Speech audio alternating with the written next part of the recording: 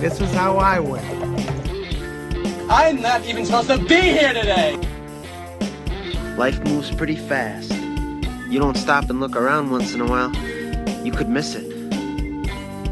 How can you not be romantic about baseball? Yeah, well, that's just like your opinion, man. Well, for me, the action is the juice. No, you complete me. I'm the king of the world! If you don't have a good sense of humor, you're better off dead. 69, dudes! Welcome back to the Cine Rivals podcast, folks. We are back from our big Tom Cruise level Mission Impossible episode, and we are moving swiftly along with more new releases for you. We got everyone's favorite segment is coming back today, folks. Get excited because TV Corner is back. We get to talk about the newest Marvel TV show. From the conversations we had pre-podcast, it might be the last time we talk about one of these Marvel shows because I don't think we'll ever get Brent to watch another one of these after what has transpired. But after that, we got some new releases to talk about. The highly anticipated Barbenheimer, and then also the Haunted Mansion, which we got to enjoy a little bit early. But like I said, to start off the conversation, we get to firmly plant ourselves in the TV corner and stare at the wall because we're in trouble. No, I'm just kidding. I mean, we'll just start it right off the bat. I thought Secret Invasion was one of the top shows for the Marvel Cinematic Universe so far. I've enjoyed parts of all of them. I think there were definitely decisions made in the finale, but as a whole cohesive 6-episode series where you're telling the story beginning to end, especially I think in rewatches when you get to watch them all in a binge order, just all at once, this thing is going to hold up so cohesively that I think this is going to age very well. I mean, Nick Fury, Samuel Jackson, you have one of the most infamous characters throughout probably 10 movies at this point in the Marvel Cinematic Universe. We know so little about Fury's personal life. And honestly, we barely know anything about his professional life either. We just know his infamy from throughout all these other movies. And we're finally getting a grounded establishment of Fury's backstory. And that's one of my favorite parts of the show is rounding out this character that we've come to know and love all these years with all these things that totally make sense for his character. There is character growth even in just this season because, I mean, we get to see Fury at maybe his weakest because dude's still PTSDing from the blip. He was just gone. And so when he came back and saw the state the earth was in, he's like, can't let that happen again. And he became obsessed. And the only thing that could pull him out was his personal relationship to the situation that was happening with Gravik. And all these scrolls that they they started setting up with the Captain Marvel films and his relationship with Talos and his family.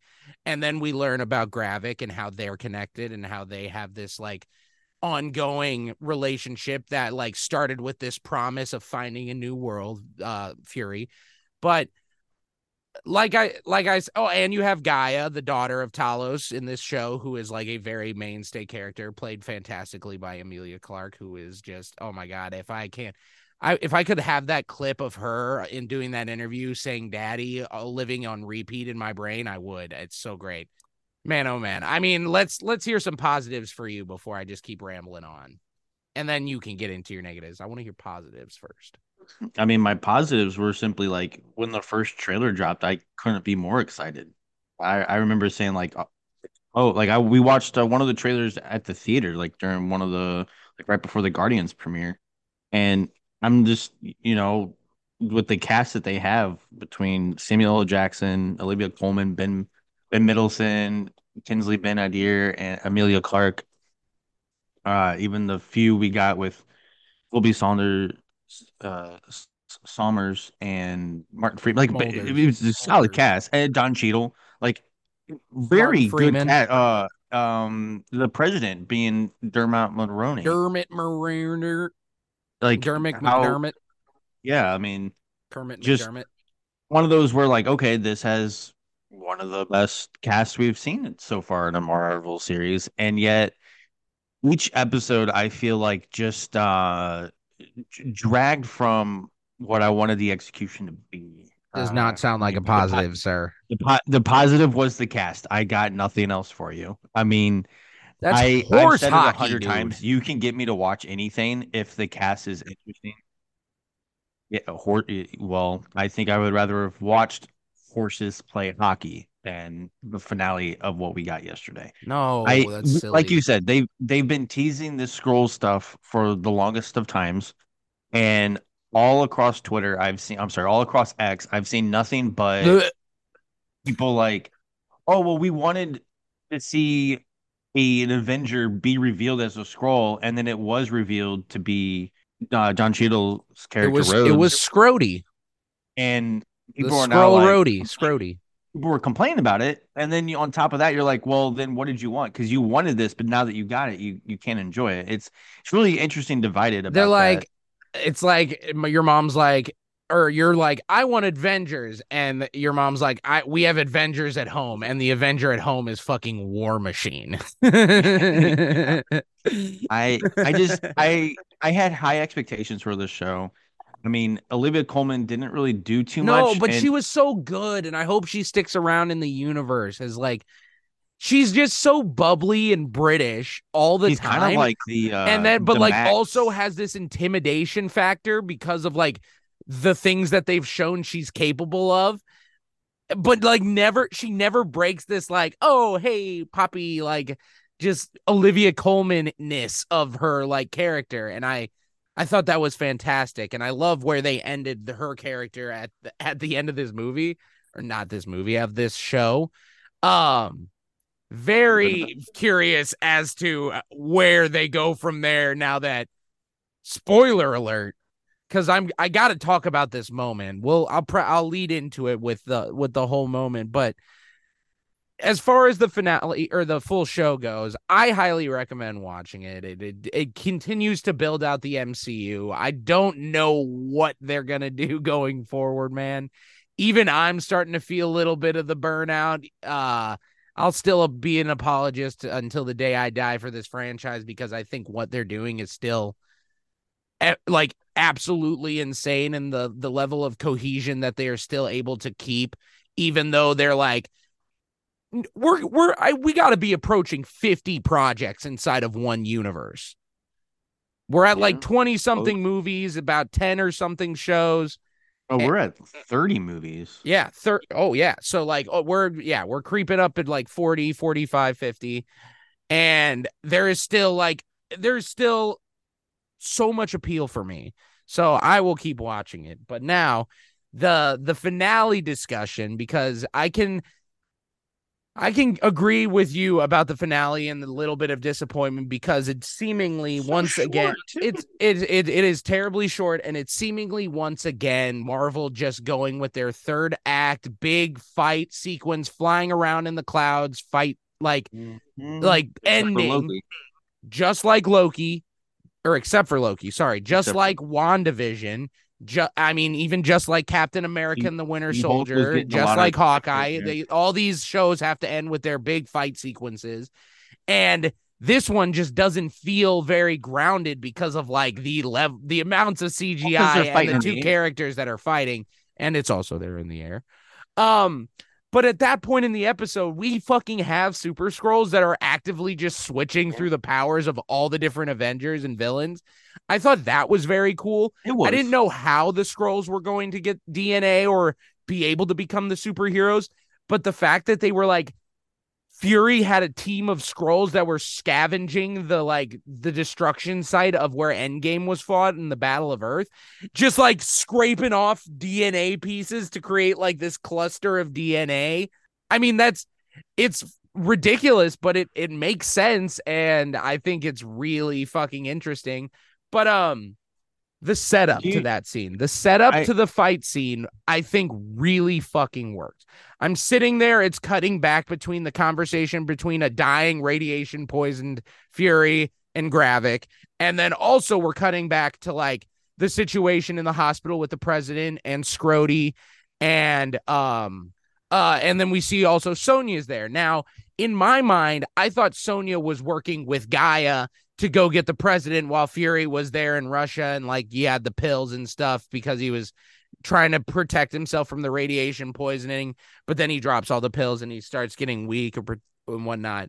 But then after Gravik kicks on the machine and turns into a Super Skrull, I'm like, wait a minute, did they turn Nick Fury into a fucking Super Skrull to end this episode? And it almost lost me there. I'm like, that's not what anyone's gonna want.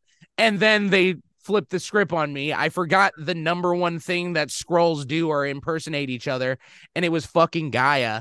And now she is also a Super Skrull. My thing is, she's like a god level powered being now.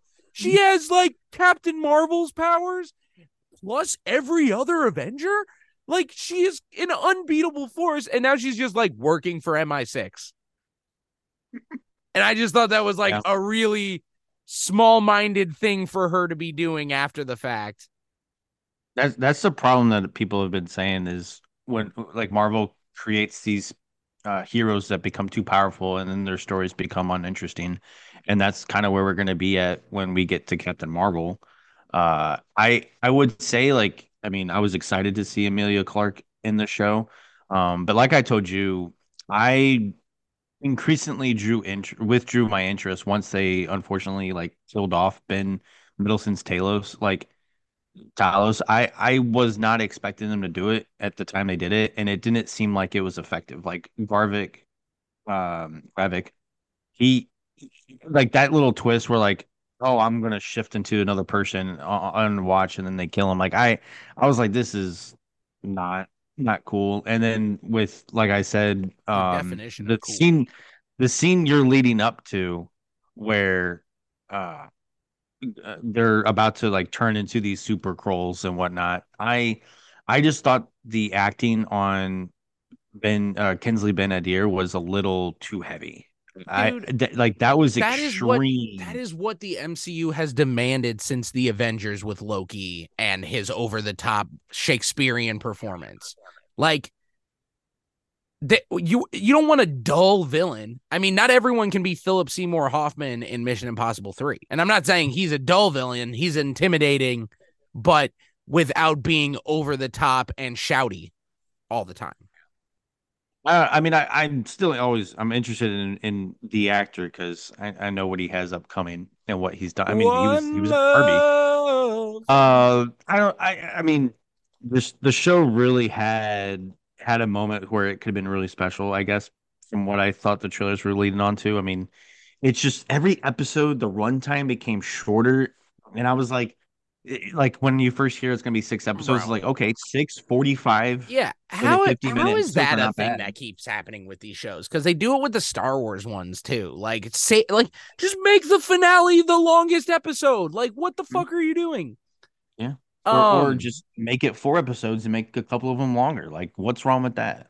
Yeah, I don't know. I think the editing between these episodes were just not for me. I think that's why I think it would work. I haven't watched it all together, but I think it would work as a binge better. I mean, obviously, I like what you said earlier. Where this, I wonder how the binge process would have worked with this show. Remind me again when it's revealed that at the end of episode 5, so the pre-end finale episode, the penultimate. Gravik wants the harvest. Like he wants Nick to bring him that. Was that the first mention of that? I think officially. I know they were like, he's like, I need Fury. He has something I want type thing. And then they finally reveal after episode, I think 3 or 4, when they reveal that like he has the powers. I think they finally allude to it's the DNA of the Avengers, and then they finally name it the Harvest when Fury confirms it in that episode.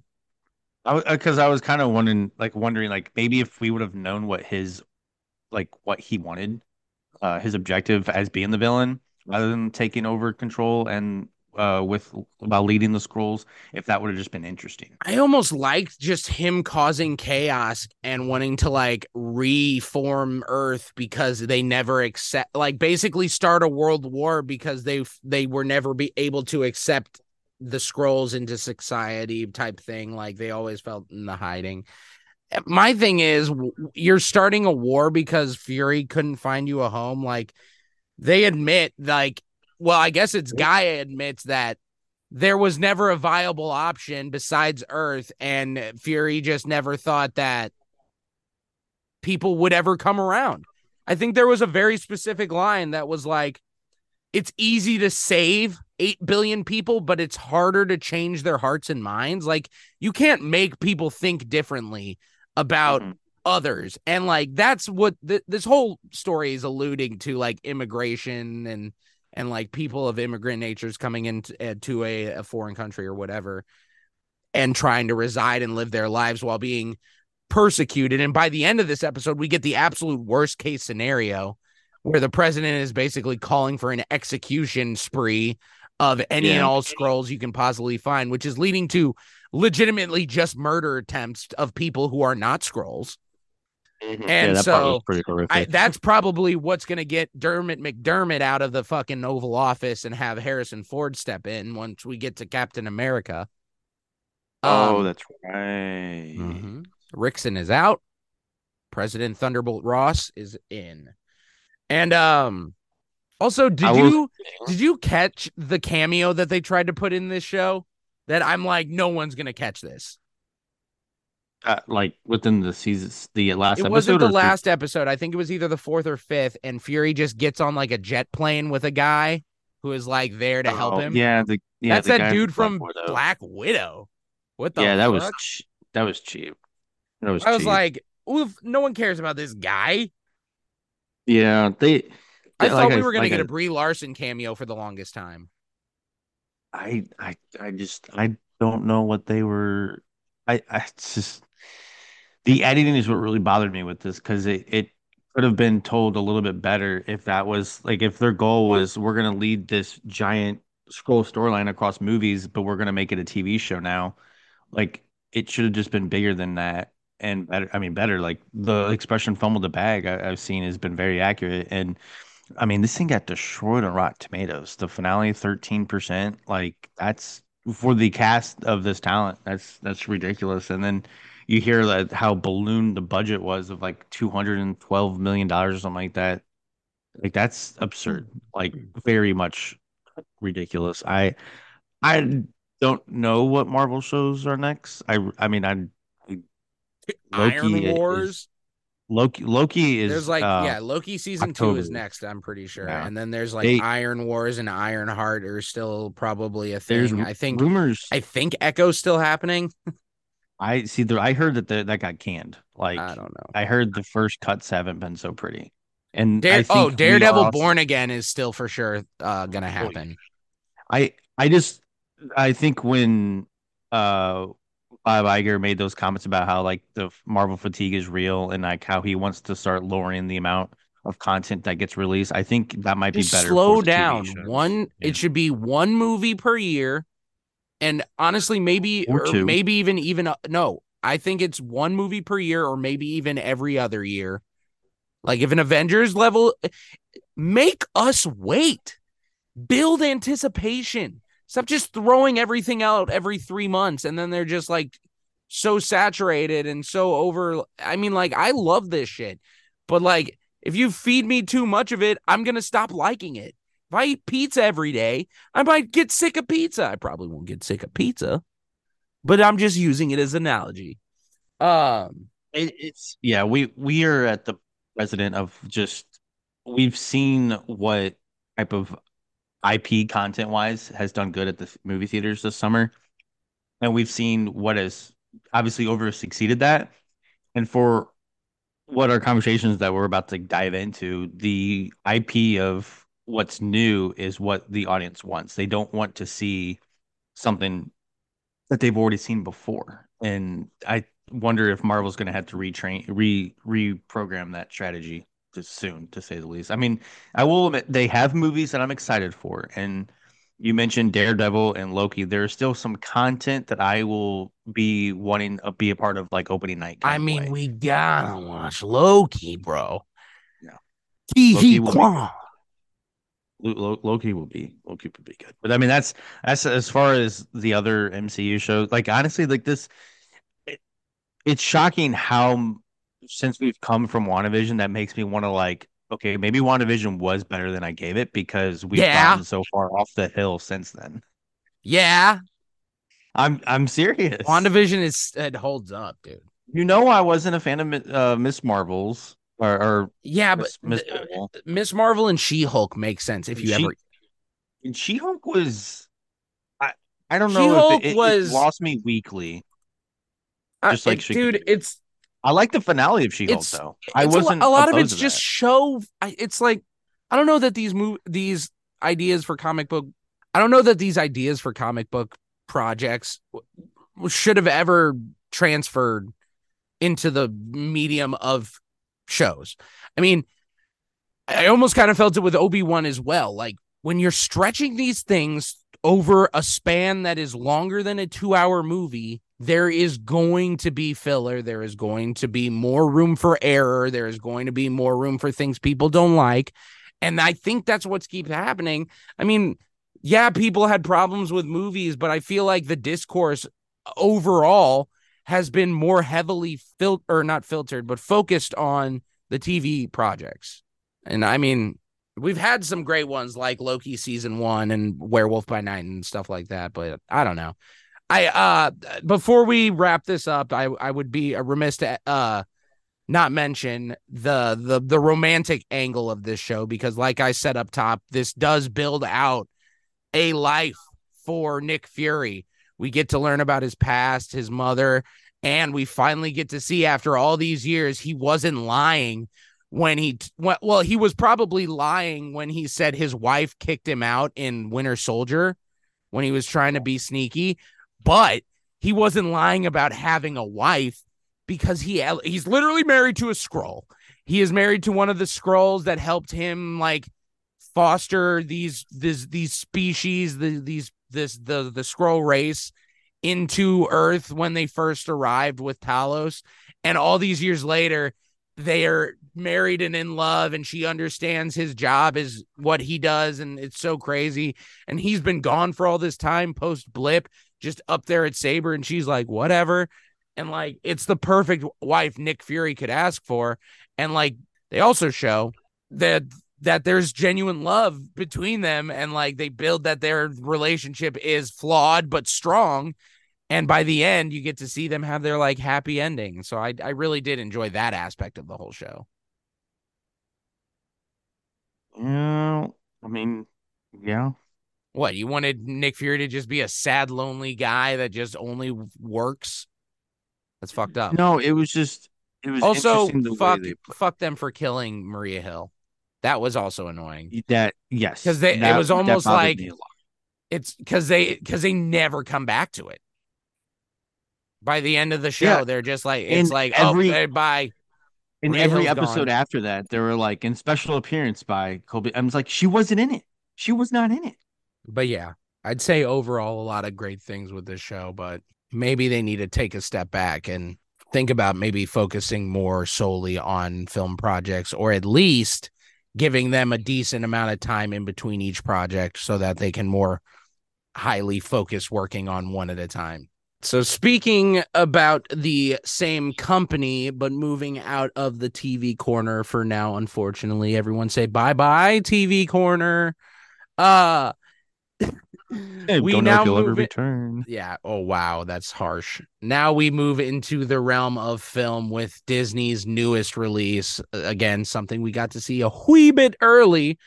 We didn't watch it together, which I am very mad about, because I would have been able to tell you about all the special Easter eggs and facts that have the connections to the ride. But I'm guessing that's why you didn't watch it with me.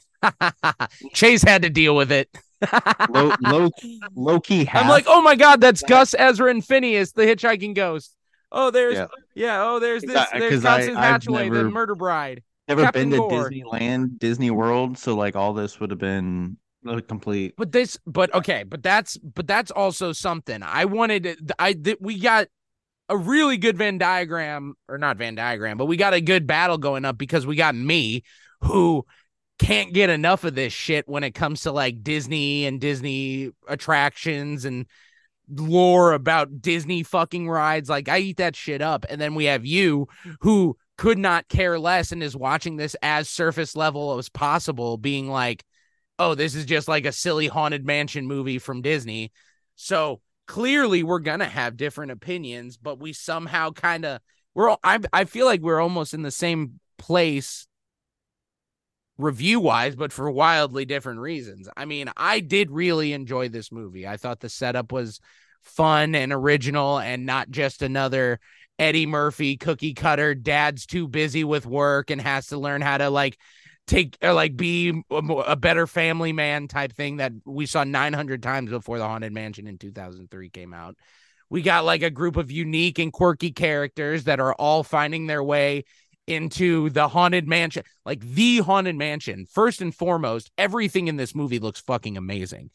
The facade couldn't look more like the actual ride, like, or the actual mansion in the movie couldn't look more like the facade from the Disneyland ride if it was like actually shot there. Because I mean, yes, it's a more dilapidated version and a more lived in, like, true mansion style, not ride facade on the interior, but like the exterior looks perfect. All the interior is perfect. That the Haunted Mansion itself, phenomenal. It now, is this you explaining the ride just for the folks at home? No, this is the movie. Okay, I'm saying, explain the ride. How does the ride go about? what do you mean explain the ride? It's the fucking Haunted Mansion. You walk in, you go into the stretching. No, so all you do is walk around. So you walk. There's multiple parts to the ride. So you got your line that's queuing up outside because you're an hour wait, and then groups of like 30 or 40 people start filing into the actual mansion to go through these show scenes, like the stretching room, the scene in the movie where they're like the room is stretching upwards. That is part of the ride, where you're standing in that room. And if you're in Disneyland, you actually go down in an elevator. And if you're in Disney World, the room actually rises up and you stay stationary. And that's just because one of them's at sea level and the other is not. So they couldn't go down in Florida. Fun fact. But so you go into the stretching room, and then there's like a whole ghost host introduction sequence where there's like a fun narration where he's like, is this room actually stretching? And he's like, you'll also notice that this room has no doors and no windows. So I offer this chilling challenge to find a way out. And then boom, lightning. There's a dude hanging himself in the rafters that you get to see through this lighting effect. And then you go down a hallway and you're still kind of in line. And you're going down this hallway to go to your ride vehicles, where you sit in like this chair. Another thing that they got right in the movie is the chair that they sit in when they're doing the seance, like specifically Tiffany Haddish is sitting in, looks like the ride vehicles that you sit in the ride as it takes you through this like Haunted Mansion experience.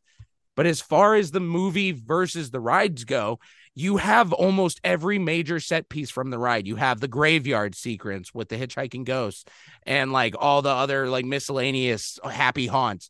You have the attic sequence with Constance Hatchaway, the murder bride who chops off the heads of all of her husbands. And you see her in this movie. You have they never confirmed this, but the sea captain character, the ghost that's following Ben's character, the Mariner, could be a reference to Captain Gore, which was the original main character for the Haunted Mansion in pre-production before they really solidified on one story. That was one of the ideas, was to make it about a sea captain whose victims are haunting this mansion. And little remnants of that story stay in the mansion, but it's not actually what the Haunted Mansion is about. There's no real official story to the Haunted Mansion, but like they continue the story with William Gracie, who is named after Yale Gracie, one of the conceptual Imagineers for the Haunted Mansion. He's the owner of the mansion in the ride, and so he is the owner of the mansion in this movie and in the Eddie Murphy movie. I mean, you got So again, I have zero gripes when it comes to how well they adapted the ride into the movie. My gripes come when every time that we're getting a perfect representation of what a haunted mansion movie could be, they kind of like step aside and it becomes daytime and they're like on some weird normal person mission, or you get a exposition dump from one of the characters in a long seance scene, or Danny DeVito is rattling off some history about the house, and it is just breaking up the momentum you have building of this combination silly, spooky, ridiculous, like grim grinning, like all of this shit is working, and then it just abruptly comes to a halt all the time. That is probably where I came off of, where I was like, okay, this movie might be too long. It is like right at 2 hours, maybe like an hour 55-ish or something like that. And how many days were they in the mansion? Yeah, it felt like it was 20 days, maybe. It just kept being day, night, day, night, day, night, day, night. There was one payoff in the human missions that they do during the day, and that was when we got the cameo from Winona Ryder and Dan Levy. Well, yeah, but like he wore way too much. Like Bro, no one's. I don't think no one's gonna recognize him. I'm like, is that Dan Levy? I don't think people. Why when they showed that part in the credit, they didn't show Winona Ryder, but they showed Levy. Which I mean, I was more shocked to see him than Winona Ryder. But yeah, some of the day missions were pretty funny, especially like this sketch scene. Like I thought the movie was hilarious and kind of surprised me on that one. If I were to compare the Eddie Murphy one to this one, the only difference I would take is the 03 one. Not funny. He's not funny in that movie. That's what pissed me off when rewatching it. They're using actual like physical effects. Like the ghosts are weird people. Weird people, real people wearing makeup, like the prosthetics and all that was really dope some and digital really cool. to enhance them in that movie as well. But I remember you're that totally right. It's really a lot, cool. Dude. Rick Baker. It's a testament to Disney at the time because they got one of the best practical visual effects artists in the legendary Rick Baker to do like the zombies and the ghosts for that movie.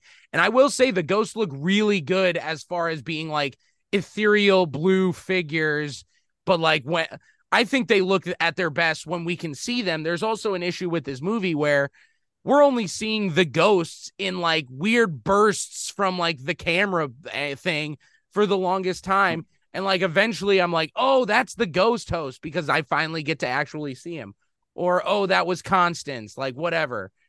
And it's just, it gets a little, I think watching this again without the anticipation levels, maybe I'll get it better, but it just every time it was getting going and getting to be like, oh my God, like Lakeith Stanfield is the best part of this movie, maybe because he is like a good main character to be following.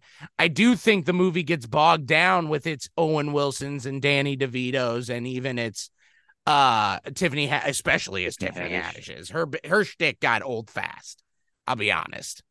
But if it could have been just Ben, who was like into the supernatural, and then Rosario Dawson and her son, I think we could have had a much better, more contained movie. Like you can even have his whole backstory and everything that would make sense why he was into like contacting spiritual entities and that nature. And then we don't have, yes, they were goofy and quirky, but they didn't really add anything for me. And you also can keep Jamie Lee Curtis because she was fantastic as Madame Leota, just like coming in and being as hammy as possible. But Lakeith Stanfield, what a grab they got him. I wonder, I've been seeing some people talk about the bag he got just to do this, but I think he's an actor that he should be getting worked a lot more and he's not. And there's been, not to like really drag the, I guess the politics into it, but I've been seeing a lot of people talk about how if Marvel wants to recast Kane, like he should be the guy to go about it, Lakeith Stanfield.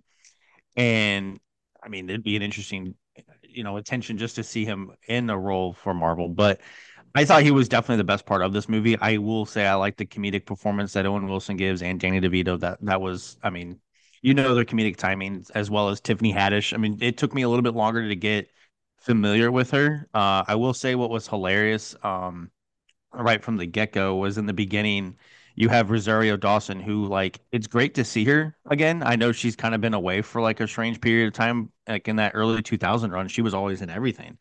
But now she's like kind of making some more stuff and getting back out there, which is great. There's a scene early in the beginning of the movie where her and her son moved to the house for the first time. The son starts seeing the ghosts, and I will say, like for an audience driven for, I would say, well, children, like there's some spooky elements to it, and the kid gets scared, and the mom's like, we're gonna be okay. This is our home now. Like we're gonna be Oh, here. the cut with And then the she armor. sees the Oh my ghost. God. And she's She like, sees the and ghost. we're leaving.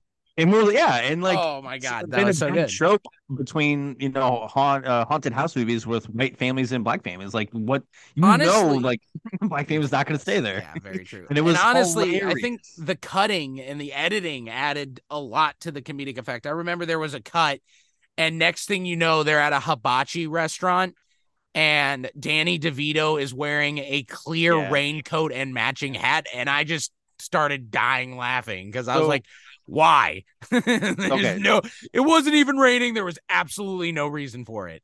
So yeah, I saw this in a screening, and I know you didn't get a big audience, but I will say the biggest laugh in my screening was when Lakeith Stanfield was given his emotional monologue about his wife dying, and like how she and was then like he's like, tater tot. He's like, what's the cholesterol on this girl? And like Yeah. everyone lost it. Like anytime Danny DeVito was just giving these one-liners, like the audience was just eating it up. And it's great to see him. And I know maybe a lot of people don't remember him or recognize him from a lot of his earlier comedic work, but I think he is just a treasure. And he easily deserves the adoration that he gets. I mean, I think it's interesting with these Disney rides that keeps getting adapted because I was a fan of Jungle Cruise. I thought that the chemistry The Rock and Emily Blunt had was honestly better than what I could have predicted, and I thought that this film was better than it could have been because I remember the first trailer.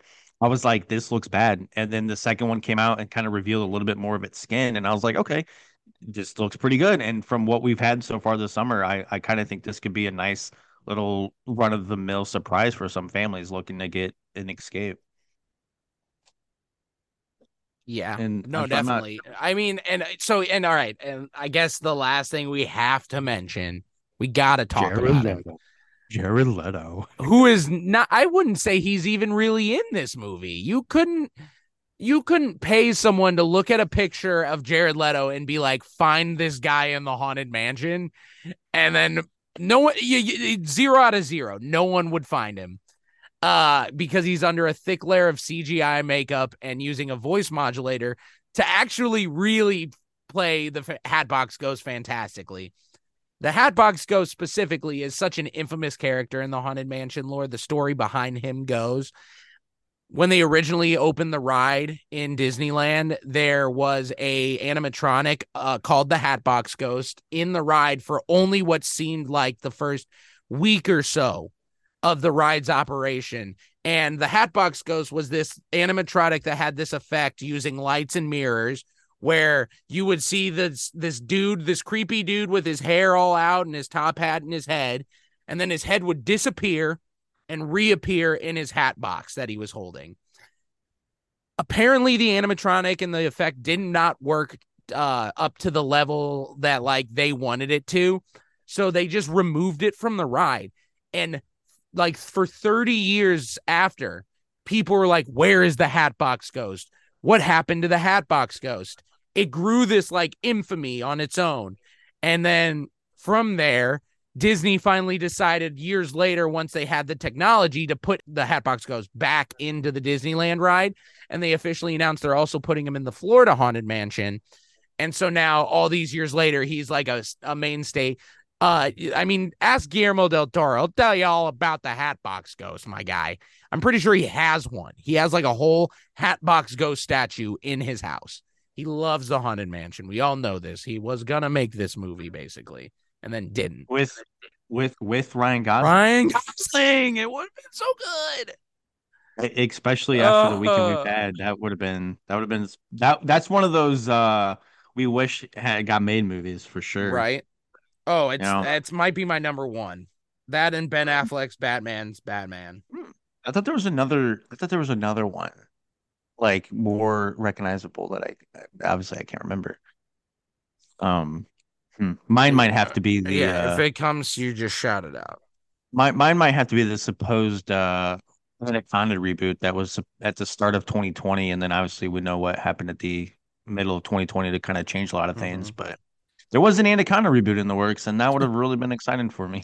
That's funny. But yeah, I mean, I do also think want to it was a wait, but surprise before you treat. go, I do wanted to mention you Oh, mentioned am I that. going somewhere? Right. Nothing else big to talk There's about, that other so yeah. mansion, the other mansion they go to, the Crump Mansion, The and Crump Mansion. so Yeah. so the Gracie Mansion is the one in New Orleans, and it's also the one made to look out like the ride in Disneyland, which is like a Southern plantation style house, and that's the Gracie Manor. And then in Florida, apparently the Crump Mansion, which is in Florida in this movie and named after Raleigh Crump, who is another Disney Imagineer who had a hand in creating the ride, which I love the little reference there. That one is made to look like the Florida ride. So the other mansion they go to that's supposedly haunted is the second haunted mansion, the one that's in Florida, that's made to look more like a New England style northern mansion. And I thought that was hilarious and just like an unnecessary little addition. And like I said, I love that they're naming these things after the actual people who came up with the haunted mansion. They're giving them their due diligence. Like I said way earlier, you got all these Easter eggs with all the different ghosts, and you get the different set pieces. They do all that. And I get, and like I said, I think my only gripe that becomes a big enough gripe that I only gave this 3.5 stars is that every time this movie is getting perfect, it like goes the wrong way. It like turns and goes off into the wrong direction. And I wouldn't even say it's a bad direction. The storylines and the stories and the exposition that they're setting up isn't bad. It's just detracting. You could have given me an hour and 50-minute movie of ghosts doing silly shit, and I would have loved every second of it, because that's what the Haunted Mansion is. Just a bunch of wacky, kooky ghosts that are having fun scaring people. Yeah. Like I said, I was surprised by this, so I'll take it. Absolutely. And I'll take that you take it. You and Chase were both like, I had no intention of liking this, but I actually had a pretty good time. I mean, honestly, yeah. Can we talk about that spot on Chase impression?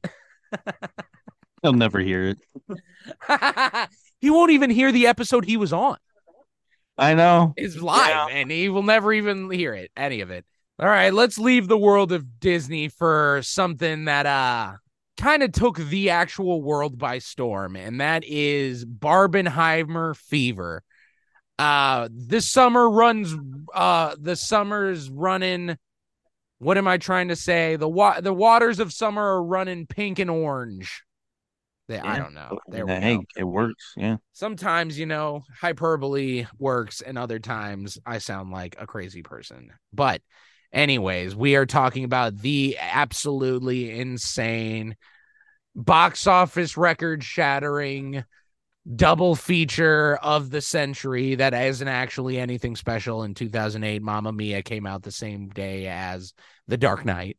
Where was I going with this? But we're talking about Oppenheimer first, so let's just get into that movie. I'm gonna let you take this one away because yeah.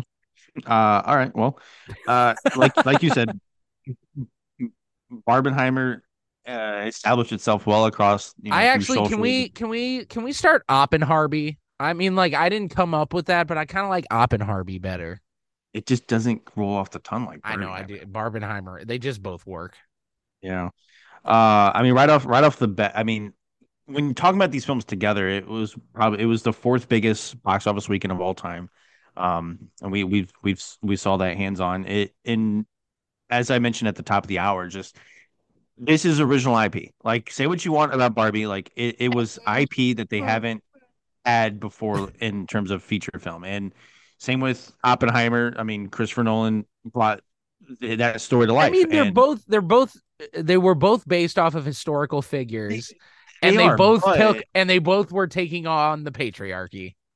And both of these were imagined for the first time, and the audience just loved it. They they were tired of seeing the superhero sequels, the seventh film of entries, referring to Mission Impossible and Transformers. Like people wanted something new. They wanted fresh blood, and this is what they got. And both films substantially, destroyed the box office numbers, even on Mondays and Tuesday, respectively. Like you're seeing single day And historic Wednesday. numbers. I got fucked yesterday. See, and So there you go. Like, understaffed. and it's incredible how like we've come throughout the summer where there hasn't been much, and then you get two films to just really nothing's gonna save what we've had, unfortunately. But this was a great sight to actually witness. And I saw a couple, not a whole lot, but I've seen a couple people do the double feature where like I saw couples come in for Barbie or for Oppenheimer, and then they come back later the same day to watch the other one. Like it's a really cool feat to have, and it's one of those conversations where you just want to be a part of it. And I understand people that are like wanting to wait till it kind of slows down because it is busy. I've been hearing talks and like seeing Sunday nights being sold out, and like that hasn't happened in a long time. Like not I Yeah, even people have work Avatar, on Mondays and they're choosing to yeah, watch a fucking 10:30. 3-hour movie at 10:30 at night. What an irresponsible asshole. Yeah, because we didn't watch our Yeah, Oppenheimer we showing up definitely at didn't 30. watch it at midnight and then stay up till 5 a.m. watching 5 hours of movie. Okay, so we'll start with Oppenheimer and Christopher Nolan's just extraordinary achievement. Is he betted on himself with this. He had a breakup with WB, and yes, the WB that released Barbie on the same day. He had a breakup with Petty. Warner Bros. During the release strategy of Tenet, and kind of how exploited that got in terms of releasing it in theaters, limited, the streaming wars that's been going on, and him being very vocal about it. And so he decided to, which you don't really see much ever. It's just like Christopher Nolan is a free agent for studios, and the bids were across the board. I'm pretty sure Oppenheimer was released by Universal Studios, but there were like Netflix was very close in grabbing this. Paramount, I think, was a heavy front runner, and I know Paramount would have been thrilled to have something like this on their books. And Universal, like I mean, Christopher Nolan created a pretty, I guess, good relations for them, and here we got Oppenheimer, the story of Robert Oppenheimer's role in the development of the atomic bomb during the World War II, based upon the book American Prometheus. And I looked at the book and I'm like, oh, that might not be a bad thing to have on the shelf. 784 pages later, I'm like, there's no way I could read that, I guess. And we get the makings of something we haven't really had before. Christopher Nolan being, quite the prodigy as a filmmaker himself, and establishing himself as a name early on, and then just taking off with his own Batman franchise, and what that brought to a lot of people. And then his take, like he's I would say his signature style is the twist that he has in his third act. He's always visionary about that, and his storytelling is unique and on its own. And there's not many directors out there that can compare themselves to that. And he's deserved it. Like I know people get made fun of when they're like, "Oh, I'm a Nolan guy," and like there's nothing better than that. Like he proves himself when he makes films like this and Dunkirk, where and moment like these type of more grounded characters. Like he's able to. I mean, Dunkirk doesn't even have characters, and the story's fucking interesting. So I don't even care the haters on that one. But he brings us Oppenheimer, which is just unprecedented for a 3 hour, drama thriller in the heat of the summer, pun intended. Word there, heavy. like, This is a wordy film. like yeah, dialogue driven for sure. It's 90% talking. It's not. Yeah, you would not expect it to do the numbers it's doing this summer in its first week. 80 million, which a lot of filmmakers would love that. And this competed with Barbie, and I think the 3 hour runtime, obviously, if you lower that down, it could have grossed more, but people are still showing up all times of the day, and like all screens are getting what they can out of this, and the audiences are eating it up. And I mean, it's deservingly going to be a front runner heading into the award season. I mean, on top of that, I have it listed out. I can easily see this being nominated in picture, director, actor, supporting actress, Score. editing, score, production, sound, cinematography, costume design, and screenplay. That's nearly 12. If only it was an animated movie. If only it was animated, maybe a and couple from a lines of different foreign country. yeah, like this might break some nomination records, and I think it's well earned. I mean, the effects he uses to create the ultimate scene, the Trinity test, is just it's remarkable. I mean, I actually, if you give me a hot second, I can pull up because they actually just released this week how they came across. They filmed it, which is just monumental A to lot see it. of TNT and gasoline. Yeah, to see the scene play out itself was just really cool. And I mean, I the mean, man did state officially there is mhm, no CGI shots in this movie, and mhm. that fucking blows my mind. I mean, it does make sense. And apparently they created they created black and white 70 millimeter IMAX film, like literally invented it just for this movie, just so they could have this split duality of this storytelling method. Which we both like definitely were like clicking with at the beginning, but the Christopher Nolan is above all else a lover of film and a technical master of filmmaking. And the way he is able to have this dual structure storytelling where the stuff that is in color is from Oppenheimer's perspective and the stuff that is in black and white was from Robert Downey Jr.'s character, whose name is escaping me, his point of view. Um, and it still all works and it's transitioning flawlessly between the two, and sometimes we're seeing the same scenes over and over again, but from the different person's perspective in the different kind of color palette. It all just is so technically perfect, every single aspect. So yeah, I could see him sweeping that category, all the technical categories. This is this year's Avatar at this point. Yeah, Like I mean, it could somehow win visual effects and have no CGI in it. Like I'm that confident. so that's the one category where I'm kind of curious to see if it gets Because nominated. they love the Academy loves not they don't love CGI. They love realistic looking shit. Yeah, so he basically came out and talked about like what he did, what they used to create the explosion, and it uses a mixture. So yeah, there's no CGI, which is astonishing. And so early on, people are like, Nolan would be the guy to just make an atomic bomb and drop it on the world just to get that right Right. mixture. Right. Start a nuclear holocaust just for his Yeah. one shot he needs. Yeah.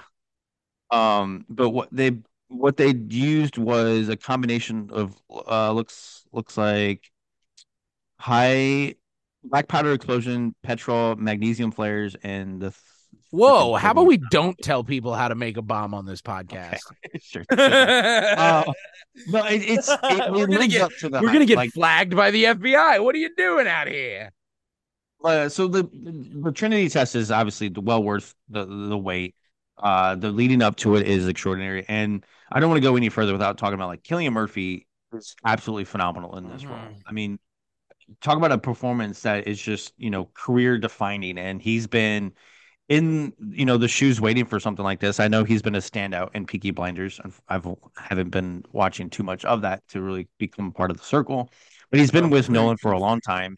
And when you look at side-by fotos of him and actual Robert Oppenheimer, they look identical. It's shocking how they did with that. And you're a part of Killian and his performance like the whole time, and like the passion brought between both visions and bringing onto the screen. And it's just remarkable how like this is great shit. Like it's not often you see a story centered around, an individual's just haunting sin of like the reminders of the horrors they're going to cause in the future, and like wanting to obtain that goal and then doing it and getting suffering the repercussions from that while also facing, I mean, just it's remarkable. I don't really know what more I could say with Cillian Murphy aside from like I would love to see him win the Oscar for Best Actor. The only other performance without seeing it that I could see being the main competition would be Bradley Cooper's Maestro. It's going to be a competitive race. Like we're going to have one of the best. I mean, you have Phoenix, DiCaprio, Fassbender. There's a lot of people coming out there that can tackle this. But I also wanted to mention Ludwig Göransson's score is beautiful, haunting. I mean, you can feel the rage of fire between each score, as well as just the soul that plays into Murphy's performance of Oppenheimer. And I thought it was just awesome. And on top of that, you have like a remarkable supporting cast. I mean, I know the jokes like Oppenheimer bingo, where it's just like which of the cast are you gonna see first? Like that part's always funny. And bro, your head is like actively gotta be like, it's almost a distraction how hard your head is on a swivel, being like, holy shit, it's that guy. Holy shit, it's that guy. Holy shit, it's that guy from that. And this guy from this. And Josh from Drake and Josh. And Roderick from Diary of the Wimpy Kid. And Will Stronghold from fucking Sky High. Like, what the hell, the people in this movie is insane. Well, my favorite was Josh Hartnett. I mean, I've been such a fan of that actor in the early 2000s, just when I was getting attached to cinema.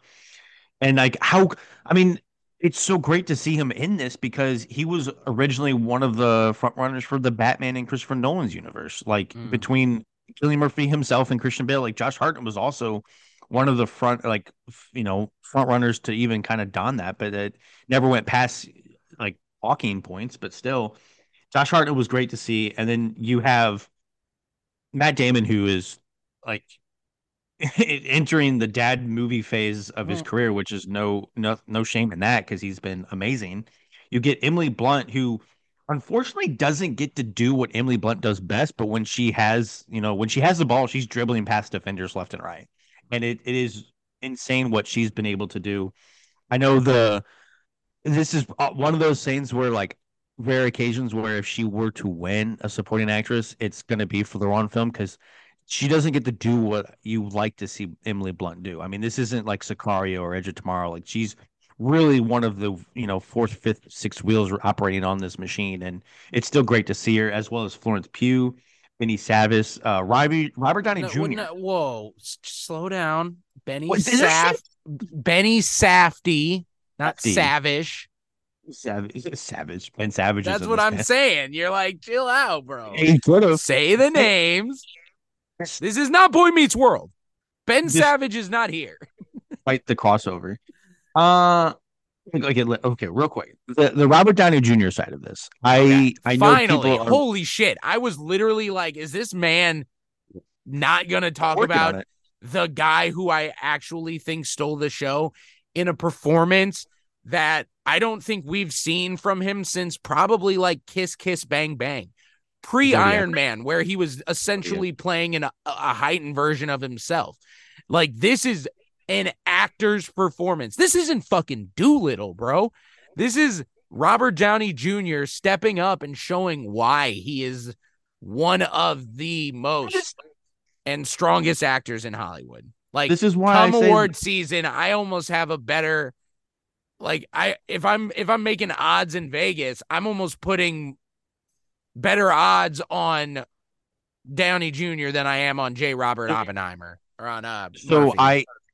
This would be pretty interesting because where Robert Downey Jr. does give one of his better performances of his career, and like you said, he's been away from this because he's been playing Iron Man for so long, but I think people certainly have forgotten that he was a talented actor in all genres before that, and I think Zodiac is one of his best performance before he latches on. And you really see it in here that he doesn't have much dialogue, but his facial expressions towards scenes where the camera's drawn right on him, like really pulls it apart. And you learn midway without even being told that this story is being told from different perspectives between Robert Downey Jr. and Cillian Murphy. And my only pull from him winning an Oscar for this would be that the divided audience that isn't liking the film isn't liking the black and white and the courtroom part of it that involves Robert Downey Jr. That's the only thing that I've been seeing separated from it. But these are the people that don't vote for the Oscars. Strong. But I'm when one he's of like, so it's over, and then he has to go address the reporters. That's tough fucking. Where we get one of the best Nolan needle drops, where he's like, "Who was the guy that appended me or whatnot?" And it was like, "Oh, just some senator named John F. Kennedy." Like, okay, Nolan.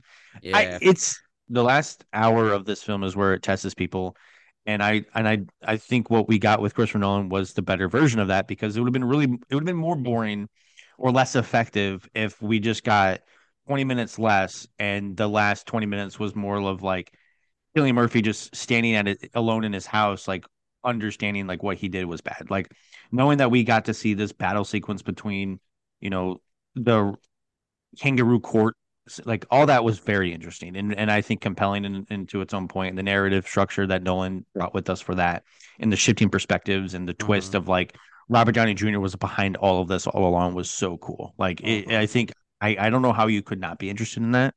And especially just Rami Malek, Gary Oldman, and Casey Affleck, three best actors within the last decade, coming in and delivering like some of the best heat check performances, like 5 minutes, not much dialogue, but so menacing towards Oppenheimer. And just, I mean, Wait, what it's three just names great did to you see. just say? Rami Malek coming in Okay. and saving Oppenheimer. Oh. And then you have Casey Affleck Oh, coming in. you mean Oscar award winning Rami Malek for his starring role in Bohemian Rhapsody? I love it. Yeah, it's criminal. It's unfortunate. I mean, he did. I will. Well, I will Bradley admit, like, Cooper's about to win another one this year, baby. don't tempt me with a good time. I think it was really cool to see all that, and obviously it's a film that a lot of people wanted to be a part of, and so seeing like how long this cast is, it's you want to work with someone on these natures of that, like you do, like there's nothing differently about that, to say the least. All right. Time for my spiel, because I mean, you've pretty much summed up most of the things about the characters. I mean, Cillian Murphy is able to do so much with just his facial expressions and the way he manipulates his face. You almost know what he's thinking at all times, of like the whole like mental like not even like his mental battle of like what he's doing versus like the effects of what is happening, and like how he's just internally fighting himself on that notion. All that is amazing. I mean, he conveys the character and what's going on with the character's head, and like it just goes from like a dream come true where he's creating this thing for the government to an absolute guilt-fueled nightmare that he constantly has to deal with, and you see that in his performance. And I like how you addressed it. Like, yeah, Florence Pugh and Emily Blunt, they do their thing. But they are very underutilized as like the caliber actress there is. It's one of those Bechdel test situations where you got no female characters in this movie with real substantial roles. They're more just like there to be women in the movie, but they are two of the best acting women in Hollywood right now, and they absolutely destroy the scenes that they're in. So that was very good. It was good to watch. I mean, we said it earlier. There's so many fucking people. You could literally spend a 2-hour podcast just going performance by performance and doing that. But like at the end of the day, you got this movie that is not, it is less a movie about the actual creation of the atomic bomb. I mean, yes, it is a biopic that is like brought to life with such grace and grand sweeping presentation, but it is less a movie about the actual creation of the atomic bomb, and more so about how a man's greatest achievement became his greatest regret, and how I would also say it's very much also about how the birth of humanity's greatest means of self-destruction was the mark of the turn of the century and a momentum shifting for the entire world moment, not just this like, oh, we tested a bomb. And it was like the shockwave of them creating this weapon resonated for years and years and probably until this day. The way that Christopher Nolan delivers a movie of impossible scale and uncomfortable intensity throughout the entirety of this movie, while depicting this story of this man who really just like battled with this internal struggle and the things that the government tried to do to like basically disown him after they were like, yeah, that was a bad idea, basically just like backtracking. I couldn't have asked for anything more with this movie. I mean, is it the most entertaining 3 hours I've ever watched? No. Is it a captivating, absolutely perfectly told story? And like I said up top, has every technical aspect at 11? Yeah. So it is 100% worth watching on those merits alone. And honestly, if I watch it again, I could easily give it an extra half star on my ranking. I think it it it's one of those where like we don't know what Nolan's gonna do next. Well, he And doesn't. He's not going to work on anything until the writers and the actors get fucking paid. So pay them. So I don't want to spend too much into this conversation, but I think our audience wouldn't mind hearing what our top Nolan films are if we want to do that. I mean, knowing I say that and how extraordinarily we talked about Oppenheimer here and just how great of a film that is and the achievement that it has become, it's not in my top 5 for Nolan. And I think that goes to show you just how overall he is. And so I will just give you my top 5. I Okay. my number 5 being Tenet. I think this is just an fantastic storytelling. Whether you understand it or not, the fact that he was able to pull it off was amazing, and the cast is just so good with the 3 roles, I guess. Inception 4, Dark Knight 3, Interstellar 2, and Dunkirk 1. I think a lot of those. Dunkirk to me is just his best directed film because there's no characters. There's no characters. Yes, there is. There no are characters. They just failed to give you any kind of investment into them.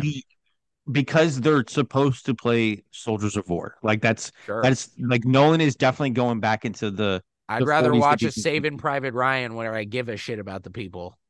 Well, I mean, we all gave a shit with Tom Hardy. Like, I did not. I didn't realize it was him under that mask. I'm just kidding. I think if we go back in time and like you look at the Oscars from that season and in Shape of Water haven't been, not as critically claimed since its Oscar win, I wonder if you would go back and just give this to Dunkirk. Like I think, 1917 was close.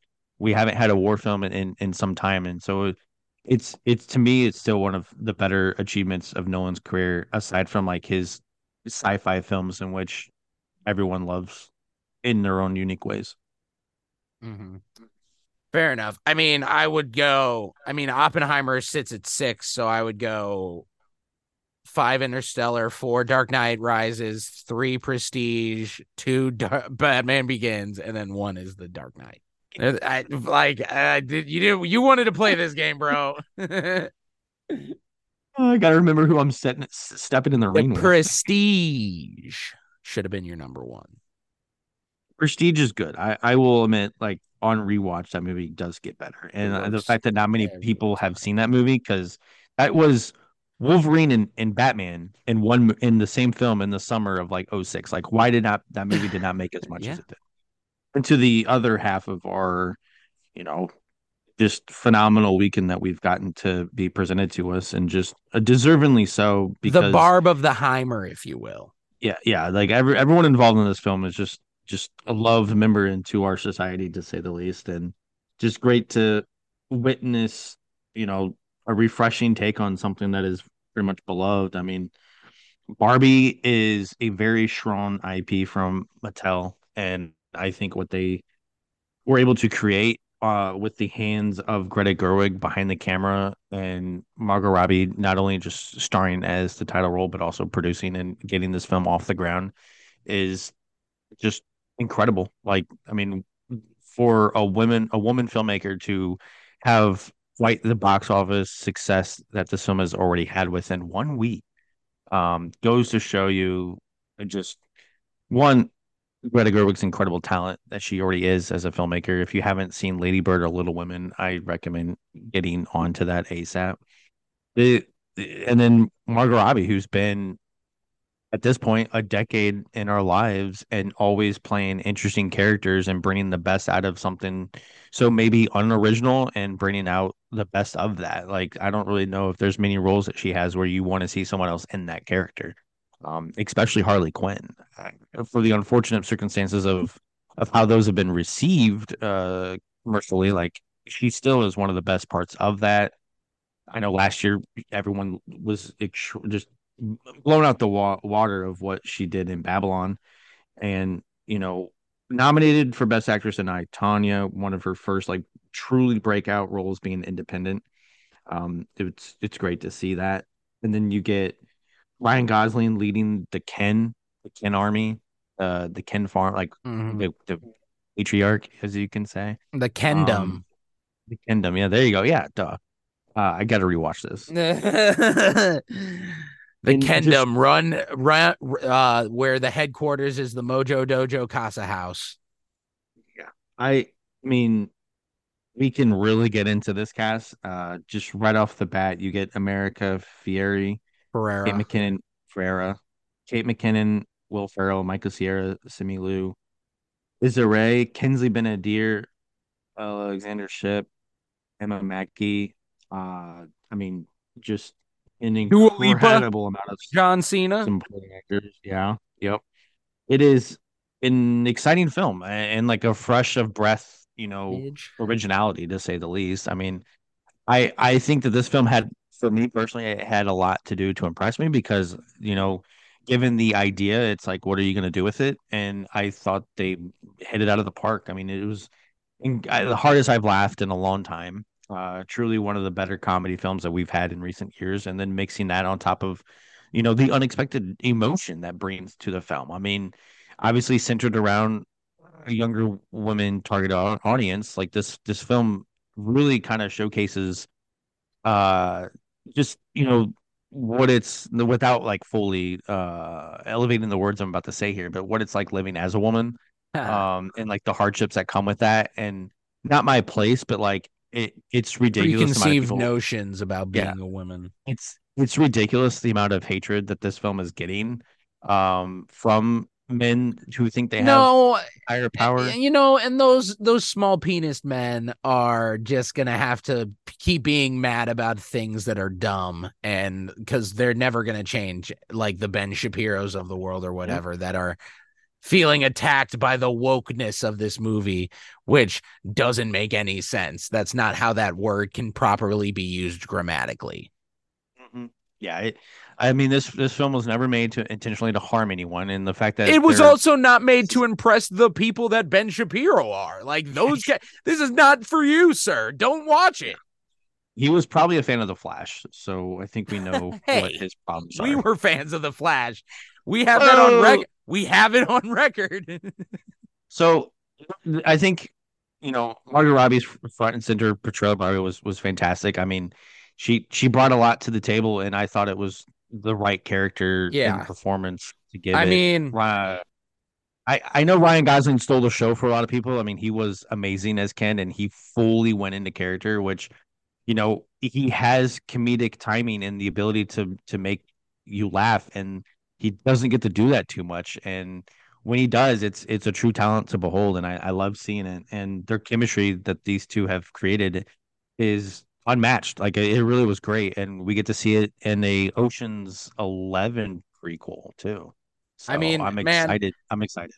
The whole thing with Margot Robbie, I mean, the best part about her performance is she's not the funniest character. She's not even the like most entertaining character, but she's the ability for her to get you to emotionally invest into this main Barbie and her story arc that is just like very mundane. If there's no world altering situation going on, I'm so glad they hardly spend any time in the real world. They literally just go get America Ferrera and then bring her back to Barbie Land, because that whole production design, the whole setup for that city was so perfect and in tune with what this movie was trying to be. I mean, then you have Ryan Gosling, and yeah, you're right. He was the absolute scene stealer. This movie could have been called Ken, and even though that's incredibly problematic, I would have been very much into watching this. Ryan Gosling needs to do more comedies. He needs to be in more rated R comedies. This isn't even rated R, but the lines they push with some of these jokes, specifically ones that are related to genitalia or lack thereof. I was genuinely surprised to hear in like a Mattel approved Barbie movie. They're also very satirical towards their own company being run by like this buffoon boardroom of men run by Will Ferrell, who also scene stealer. Everything he does makes me laugh in this movie. Just also Alan, amazing. Weird Barbie, amazing. All these characters I thought were absolute highlights of this movie. But I mean, Ryan Gosling was just the most hysterical part of this movie. He definitely was in this like realization of this men's role of this world in this world, and like fully realized like the theme that Greta was trying to pull out of this movie, which I thought she did really well. And I'll bring that up more later, but he's just so completely, he understood the assignment from day one. He knew what he was coming there to do, to play this like weak Barbie obsessed version, Ken, whatever, it's not self-confident at all and needs, I don't know. It's everything he did in this movie was entertaining, and I couldn't have been more happy with it. I mean, he has a lot of moments where like the scenes are rewatchable. I mean, his own melody of Matchbox 20's Push. His cover of oh my god. Yeah. What a moment and then for us in the theater. Just his he very well might, I know he very well might, win best song. Like he could an Oscar for this I Am Ken. Like Ken. I'm Ken enough. I'm just like, yeah. Peaches. He it should go to talented. Peaches. Peaches is better than Well, it's I'm going to just be a Ken. battle. Yeah. Now we've had years where performing at the Oscars, the best songs are boring. Oh my god! And, like, if the best Jack bathroom Black breaks, and but Ryan this year- Gosling are performing at the Oscars, are you fucking kidding me? Make it I- happen. They both. I I need to swear call to each God, if other it's and be like, some "We're doing dumb it credit together." song from Beyonce, I'll flip a shit. No one wants that. Everyone wants this. I want to include, because I mentioned this with Oppenheimer, and I'll say it here with Barbie. I think in terms of the Oscars, like this has a pretty good chance, especially the fact that it's being such received well. The box office is, I mean, at the point of us talking right now, it's already at $500 million worldwide. That's insane. But I could easily see this landing picture, director, actress, supporting actor, song, production, costume, screenplay, hair, and makeup. I think all those fit the criteria as well, and I mean earned obviously gloriously. And it's just quite the achievement we got this weekend, where you have Barbenheimer fighting for the box office. Like, how great of a story would it be come Oscar season? These two are competing for more gold. And I mean, it's very easy for the Golden Globes to split these, but I think going into the Oscar nights, it's going to be a very strong year, because the films we still have yet to come out that are going to be well received, Award just because of season.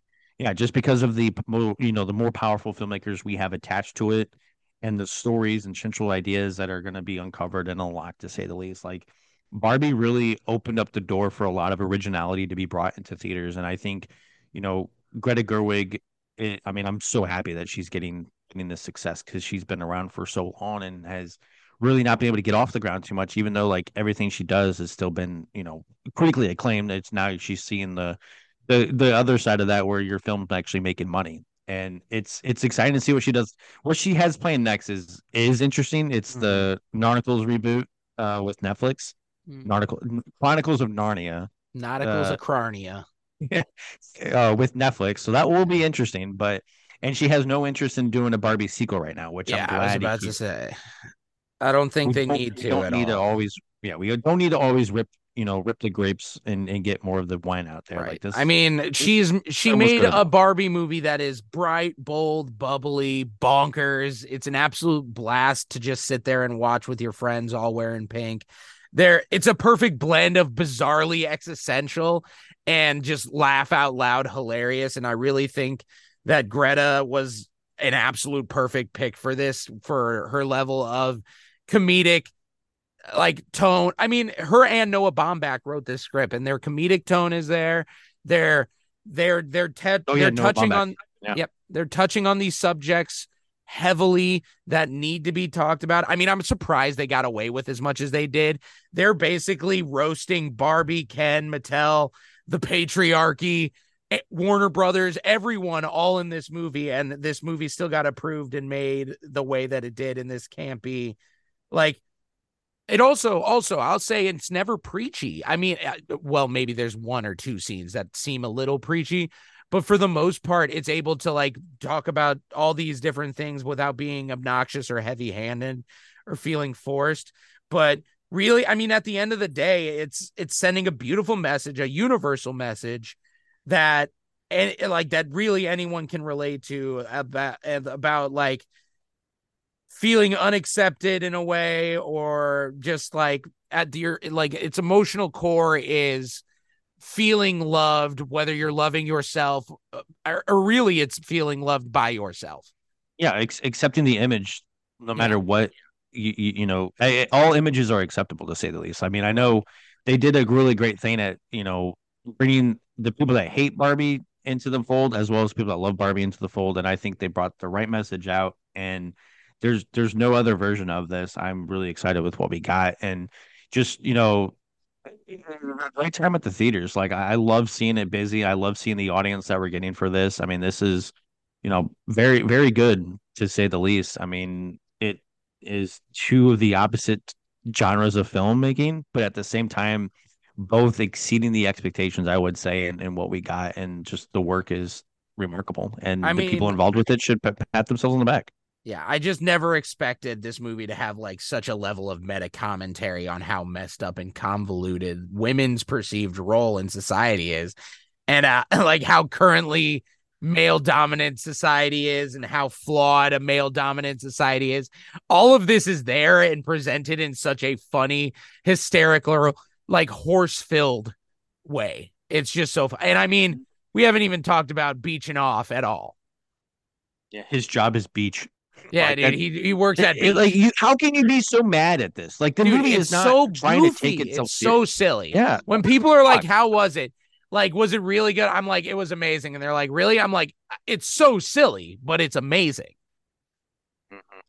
Yeah, I think people need to get the stick out of their ass. And also, if you know you're going to be upset watching this, don't fucking watch it. Yeah, like I hate Ben people like Shapiro. that.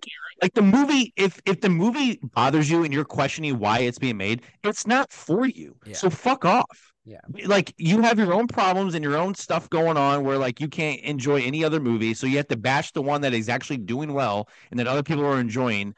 Fuck off. Like who cares? And then you're gonna complain that it's not good, but also not watch it. Then you have no right to say a fucking word. Yep. Like those haters out there, get the fuck off. Like movies are not for you then. And just fucking leave. Like it makes no fucking sense to hear all the bashing about it and the destroying through socials that I'm unfortunately have gone down deep holes about, and rabbit holes, to say the least. Like it's unfortunate that this is the world we live in, and this is our reality. But like some people go to the movies to escape. Let them escape and enjoy shit for once. Whoa. Like why do you have to shit on their life because it's just not going any differently than yours? Like this is my annual rant of like, let people enjoy fucking movies and you just fuck off. Just let them enjoy their movies. Leave them alone. You have no idea how exciting I am for next. You know what? I am very excited for what we're about to watch next week, and that is my childhood in a nutshell. So tonight I gotta start watching those old. I'm gonna watch all the theatrically released TMNTs. Careful with the recent live actions. There is I know all about the recent live actions, my guy. They're worse than I thought. I'm not gonna lie. But on that note, we will. Yeah. I think we presented Barbenheimer the best way possible. Barbenheimer. I hope the folks out there who haven't seen this yet get to experience the pure gold that comes from it. Because it is a lovely time at the theaters. Like it really is. I mean, the amount of people I've gotten tickets for Barbie for this week alone. I've had some friends that I haven't even heard from in a couple. They're like, hey, Barbie. And they're just like, yo, can I get some? They're like, hey, you remember me from high school? Do you still work at the movie theater? Any chance I could get 2 tickets to Barbie? And you're like, who are you? He was like, I was your 5th grade math teacher. Well, my 5th grade teacher was... Whatever. Let's talk about our recommendations because I got to go get my vehicle from the shop. Don't forget your my recommendation is simple. It is the best version of the Haunted Mansion ever put to like a film medium, and it's Muppets Haunted Mansion. Somehow there are now 3 versions of the Haunted Mansion in like film or short film form, and the Muppets still dominate always and forever. Go Gonzo. Okay, so have you seen The Revenant? Because I look in your letterbox and So Never. then you'll love this conversation.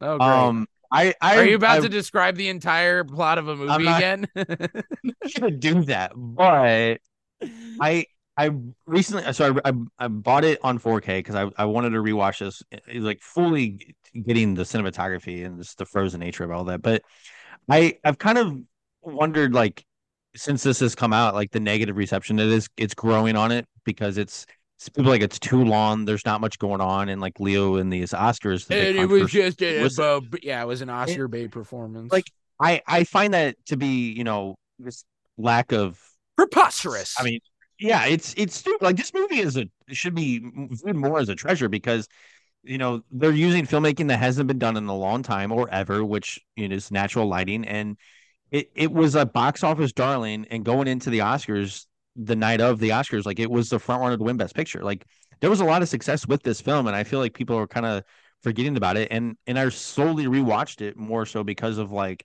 the leading success of Oppenheimer and like this one man's path to destruction, or just in terms of journey and achieving the goal. And like that's kind of what we have here with like Leo and his presence of just wanting revenge, and like when he gets it, is it really the outcome he was wanting? And I think we got a great film. And I recently heard like on a podcast, like there's a lot of films that Leo does that makes him such a great actor, and there's not many actors of his caliber that can do those performances and make those films as rewarding. And in my thoughts, I was thinking right off the bat, Matt Damon, Brad Pitt, and Christian Bale. Like I view those actors on the same level of that, and I just don't think they could have pulled it off as greatly as Leo did. And I'm on the note where like, yeah, maybe this shouldn't have been the first film he won an Oscar for, because like Wolf of Wall Street was incredibly better and Aviator was amazing.